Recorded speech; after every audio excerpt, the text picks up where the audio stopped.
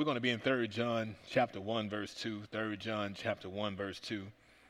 And it says, Beloved, I wish above all things that thou mayest prosper and be in health, even as thy soul prospereth. Lord, please help me bring a word for this hour, and not the same as the 8 o'clock hour, but for this moment right here. In the name of Jesus, we do pray. Amen. I want to speak to you from the subject, fences. Fences. It feels weird preaching to a pretty much all the way empty sanctuary without the praise team and anything, but I love you all so much for being here. But anyway, this particular revelation, this particular sermon comes from the movie Fences, which of course was a play, but I ain't see it. Denzel did it. And when you look at the movie, you see him building a fence, but it's really a symbolic depiction of the fences he's building around his life. And the thing about a fence is, yes, some things can't get in, but the things also can't get out. And God began to give me this word for you for this particular hour to make sure that you don't allow fences in your life to hold you back.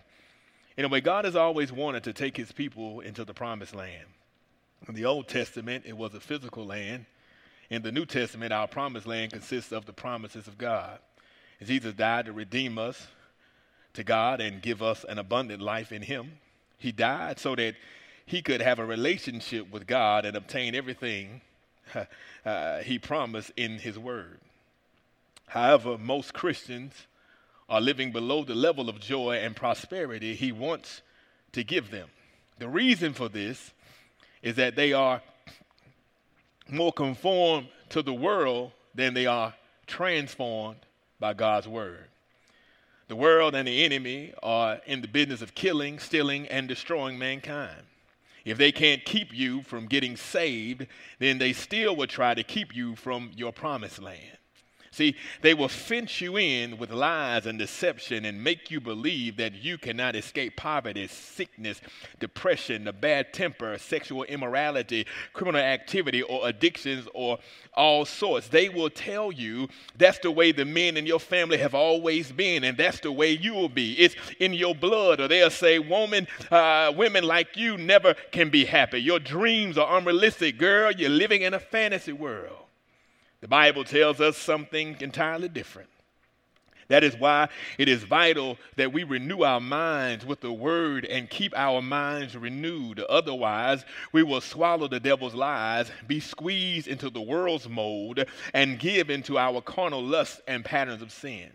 We will continue believing evil reports and miss our promised land. We will not live the high life because we have allowed the enemy to fence us into a corner, thinking that there is no way out. We will let them convince us that we cannot overcome, succeed, and be healthy and happy in this life. We will just have to wait until we get to heaven.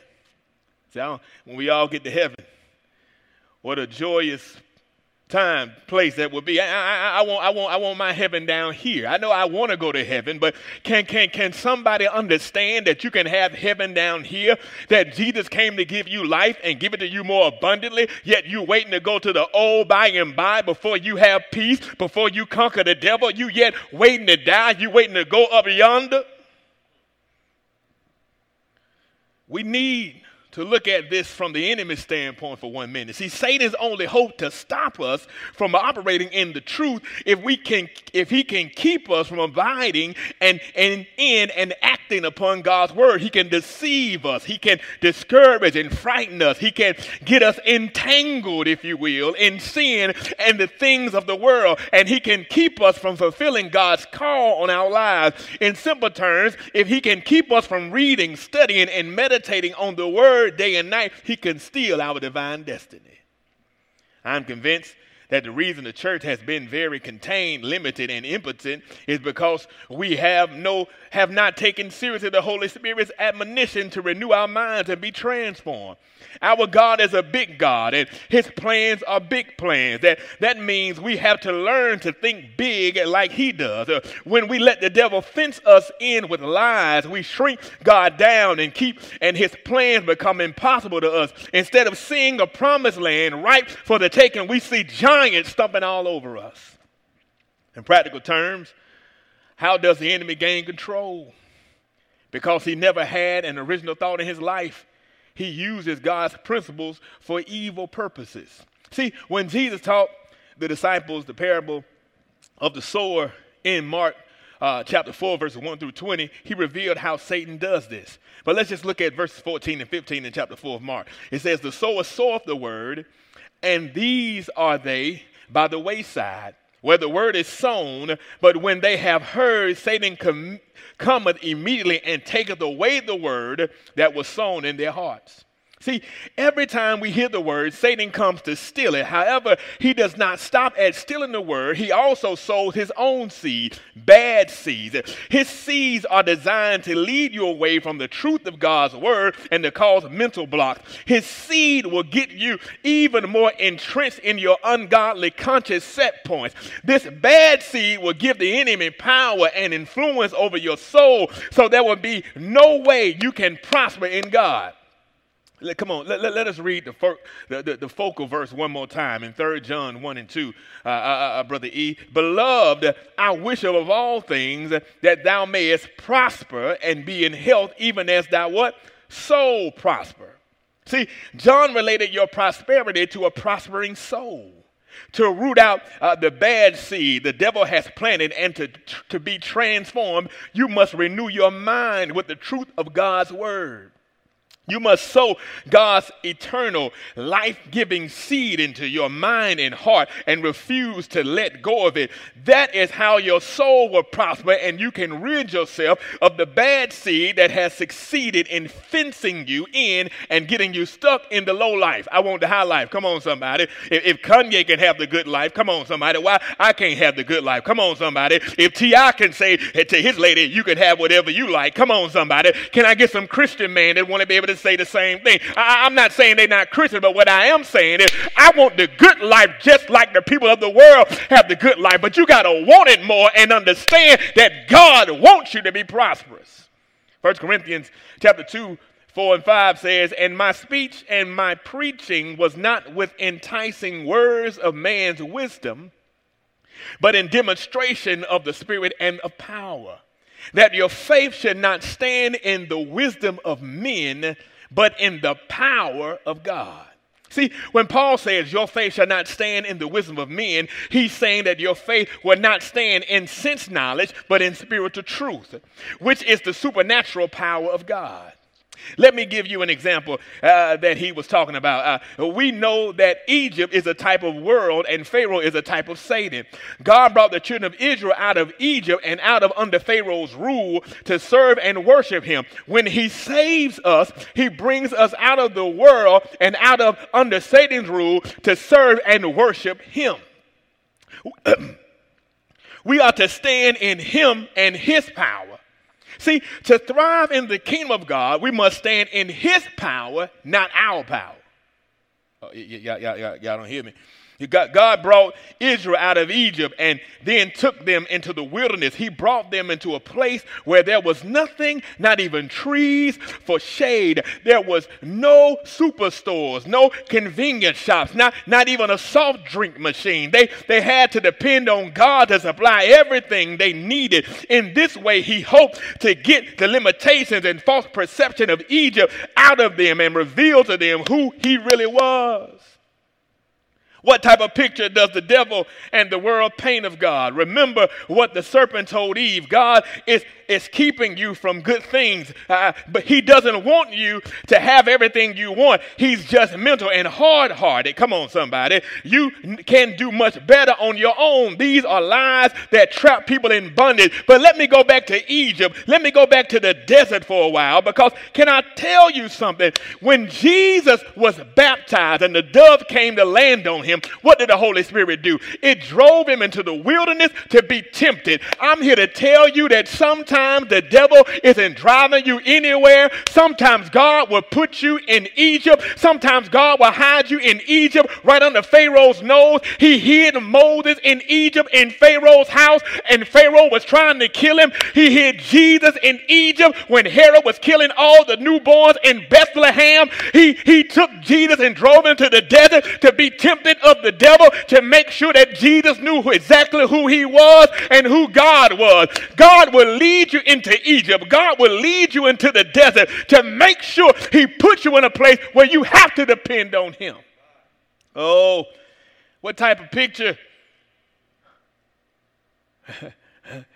does the devil try to paint? He tried to trap you. When God wanted the children of Israel to forsake the low life of Egypt and live the high life in his grace and power, he took them into the wilderness to reveal his love and care for them.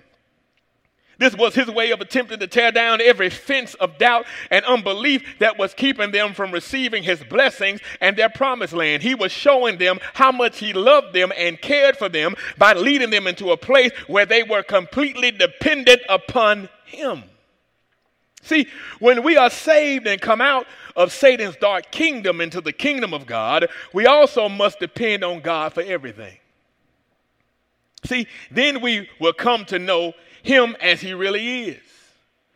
We must deal with the boundaries our previous environment placed in us. See, those fences that say God really doesn't care about you, he doesn't want you to have this, you cannot go there, you are not capable of that, you are not worthy.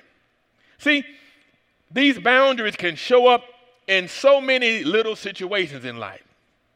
Two of the best examples I witnessed was when I was taking my real estate salesperson class, Brother E. I was taking the class, and I was a teacher as well. And this young lady, she wasn't nothing but about 3 years older than me, but for some reason she thought she was my mama, young black woman, and she told me I was greedy and I shouldn't be taking real estate classes. I already get enough money teaching. Now, she didn't even know my salary. And then another time, Minister E, y'all got to understand, Minister E the only one in here, but so I got to talk to somebody. And so at the end of the day, this older white Caucasian gentleman, when I was in my broker's class, said, why are you taking your broker's class so early? And I gave him a question of my own. You know how my mouth is. I said, well, why are you taking yours so late? And the amazing thing is, neither one of them knew anything about me. They didn't know me at all, but they were extremely shocked that I could believe I could have an abundant life. And my answer to him was, I can live to both of them was, Jesus came to give me life and to give it to me more abundantly. What I was doing, I crossed their boundaries and ran into their fence. But just because you got a fence up, that don't mean I need to have a fence up. In fact, I don't even know if I really want Jesus to be a fence. I know I hear old school people saying Jesus be a fence because it protects you. But for some reason, as I exegeted this text, I don't want him to be a fence. Oh, y'all don't hear me what I'm saying? I don't want limitations on my life. See, Satan was trying to use them to cause me to have the same limitation on my life. The enemy shot these thoughts at me. Maybe the people are right. Maybe I am trying to do too much. Maybe I am greedy. He put his desires in my heart, though, and it was his will for me to prosper. That is what happens when we are transformed by the renewing of our minds. We no longer stand in the wisdom of Wall Street or popular magazines or people telling us what we are capable or not capable of doing. We stand in the power of God's word. When we renew our minds with God's word and the renovation process takes place, we can be uncomfortable, though. It's because we are leaving comfort zones that may have been established when we were children. See, we got used to those fences, even the bad ones. Before we were saved, we were comfortable being on welfare and using food stamps. We were comfortable living with our boyfriend or girlfriend and not being married or being in a homosexual or lesbian relationship. We moved into the kingdom of light, and the light began to expose a whole lot of wrong thinking, wrong speaking, and wrong doing. All of a sudden, our world became unrecognizable. We found ourselves in this wilderness, and all we could do was depend on God and his power to survive. survive. He wanted to bless us beyond our wildest dream. But we were all been out of shape at the thought of quitting our job at the strip joint and working at Walmart. May I help you, please? He wanted to restore our soul, and we couldn't sleep worrying about how we were going to get along without that ungodly relationship. And every time we turned around, we caught ourselves saying something that sounded completely inappropriate and even filthy to our ears. This wilderness experience can happen to the mature believer too. Oh, come on, somebody. God wants to deal with some area of our lives, some areas of our lives that needs deliverance or correction, and we blame it on the devil all the time. We will go on and talk about the enemy is messing with us, and he isn't messing with us at all. He doesn't have to, because he already programmed all that messed up thinking into us a long time ago. Now God is trying to get it out of us by getting our minds renewed in that area. See, the only reason we have the devil's attention now is because he stands to lose control he had over us. See, if we keep renewing our minds with God's word, he will never be able to touch us again where that issue is concerned. The word will destroy those fences. We will smell the sweet fragrance of freedom in the Holy Ghost, and the enemy will be powerless to stop us. See, after we were born again, the devil is under our feet. He's no longer our primary problem. In the name of the blood of Jesus, we have full authority over him and every demon that crosses our path. After we are saved, our primary problem is ourselves. We have been accustomed to thinking in certain ungodly patterns and believing certain unscriptural things. So now we need to make radical changes, and that is not always comfortable. However, if we will trust God and stand in his power, we will be able to be transformed in ways we could not imagine. See, the Egypt you got to get out is the Egypt between your ears now.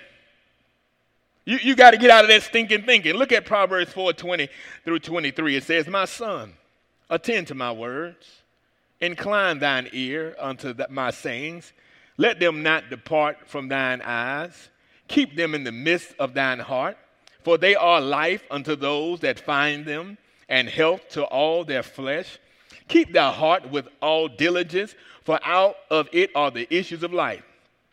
In Hebrew, that last verse says that out of the hearts are the boundaries of life. See, I know it didn't say that in the text, but the Hebrew word for issues can be translated boundaries. And so the boundaries or the fences of your life are not on the outside. The boundaries of your life are on the inside of you. Woo. See, and what will change those boundaries or fences so that your life looks more and more like Jesus? You will be transformed by the renewing of your mind with God's word. As your what? Soul prospers. Then it will program you to believe that fence is as far as you can go. He told you that is all you can afford. He made you think you were destined to be crippled the rest of your life, crippled mentally, emotionally, and physically. Now God is telling you to kick that fence down, believe him for that new job, that happy family, that healing, and run like the wind.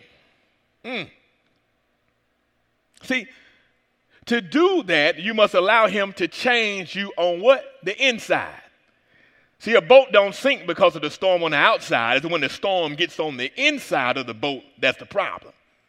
He wants to renovate your image of him and what he can do in your life, your image of yourself and who you are in him, and your perception of the people in your life and the world around you. It's an inside job. But first, he needs to get you to see who he is first, and then see who you are in him.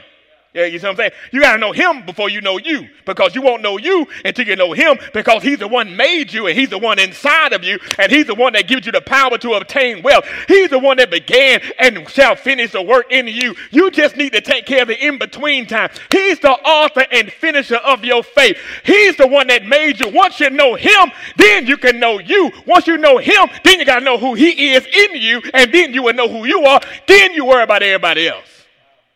Oh, the problem is we don't want to go to the desert, Reverend Eric. We don't want to go by ourselves. We always got to be around somebody. Can't sit by ourselves. Can't sit in silence. Always got to talk to somebody. Always got to hear a little white noise around us. Have you ever just sat around somebody and you ain't had nothing to say and they didn't either, and all of a sudden somebody wanted to talk because they felt uncomfortable? Because sometimes you need to learn how to just sit still. The enemy always wants you to talk all the time. He always wants you to be around everybody all the time. I'm not saying isolate yourself, but sometimes you got to get alone by yourself so you won't know, so you will know you don't hear him in the fire. You know you don't hear him in the earthquake, but you'll be able to sit still like Elijah and hear that still small voice that is telling you what your issues are. Oh, I'm going to talk to y'all about mine. I didn't even realize all of my issues until I got quiet for 30 days. I know I kept working, but I didn't have to preach. I'm going to talk about that later. But what I'm telling you is you got to sit still so God can talk to you. Sit still and know that who I am, the Lord. See, look, now that you're a child of God, you got to remember three things that the enemy wants you to forget. First, your promised land was already bought and paid for by the blood of Jesus Christ when you got saved. Everything pertaining to life and godliness was yours the moment you received him as your Lord and Savior. 2 Peter 1:3 says, according as his divine power hath given unto us all things that pertain unto life and godliness through the knowledge of him that had called us to glory and virtue. Second, you got to understand your Father wants you to have that promised land. He wanted you to have it so badly that he gave his only begotten son to die for your sins so you could be restored to him and receive it. So don't go around talking about how unworthy you are. You are worthy because God says you are worthy. And third, to possess your promised land, you must first wrap your mind around it being yours because God wanted you to have it. You've got to believe in order to receive it. See, the only shortcomings or shortage you have can be found between your ears, your thoughts. Let's say your soul has been prospering in the Word of God for a time, and you find yourself riding in first class on the airplane. Inside, you are praising God for all he's done and is doing in your life, and somebody from the old neighborhood see you, and they do a double take and say, hey, what in the world you doing up here? You know immediately that your set point has changed, and theirs hasn't. Your fences are down and theirs are still in place. At that moment, you have a choice. Just like I had when I got my broker's license and people told me I was too young. You can start to make excuses and go back to talking like you used to talk in the old neighborhood, or you can tell your older acquaintance the truth. Well, you see, Jesus saved me and I have a brand new life in him. He's put me in a high place, a place of peace and joy and success. Do you want him to save you too? Right at that moment, you will either be a stumbling block or a sign and wonder to your friend. It all depends on whether or not you decide to stick with God's word and be transformed, or to go back to standing in front of an old fence of an old friend. It's time for the body of Christ to become the signs and wonders God created them to be in their families, in their communities, and in their nations. But in order to be a sign and a wonder to people around us, we need to allow God to remove all those fences on the inside of us so that's holding us back, and replace them with His truth. Nobody want to play for a winning team. If the church is losing, why I want to become a Christian? I ain't trying to be funny, but why would I try to come to a losing team and I'm winning in the world? It perceived winning anyway. Why would I want to come to a losing team? The reason why us Christians need to be free and walk in power and believe that we can prosper even in the midst of a pandemic is because the world is watching us even more than they've been watching us before, because some of them are wondering how in the world do they keep their head above water even in the midst of a pandemic, and you should be able to hold hold up holy hands and say, if it was not for God on my side, where would I be? What happens when you find yourself in the wilderness? You have no food, no water, no shade from the sun during the day, no heat during the cold nights, and no hospital to go to when you're sick. It's just you and God. He takes you into these impossible places to show you two things: who he is and who you are. It's the wilderness that you find out what he's made of, what he thinks about you, and what he wants to do with you. You also find out you're made of what you believe about him and what dreams and desires are from him. See, you look in the mirror of God's word a lot of the desert because ain't nowhere else to look.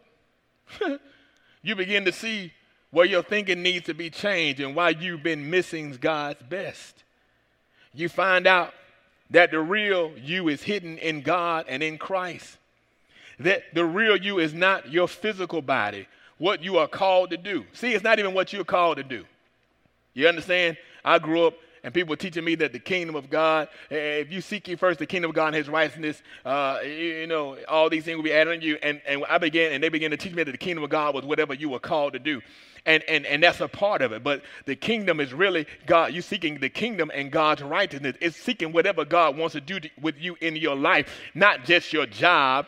And sometimes we become unbalanced because we begin to make the kingdom about our call or about our job, about our occupation, but it's about the holistic part of us, the holistic us. See, or it's not even about how you feel about things. The real you is wrapped up in Jesus. Nothing is impossible to those who believe God's word and stand in his power. There are no ungodly fences in Christ Jesus. Mark 10:27 says, and Jesus looking upon them saith, with men it is impossible, but not with God. For with God all things are possible. So you can start saying it's impossible and say I'm possible.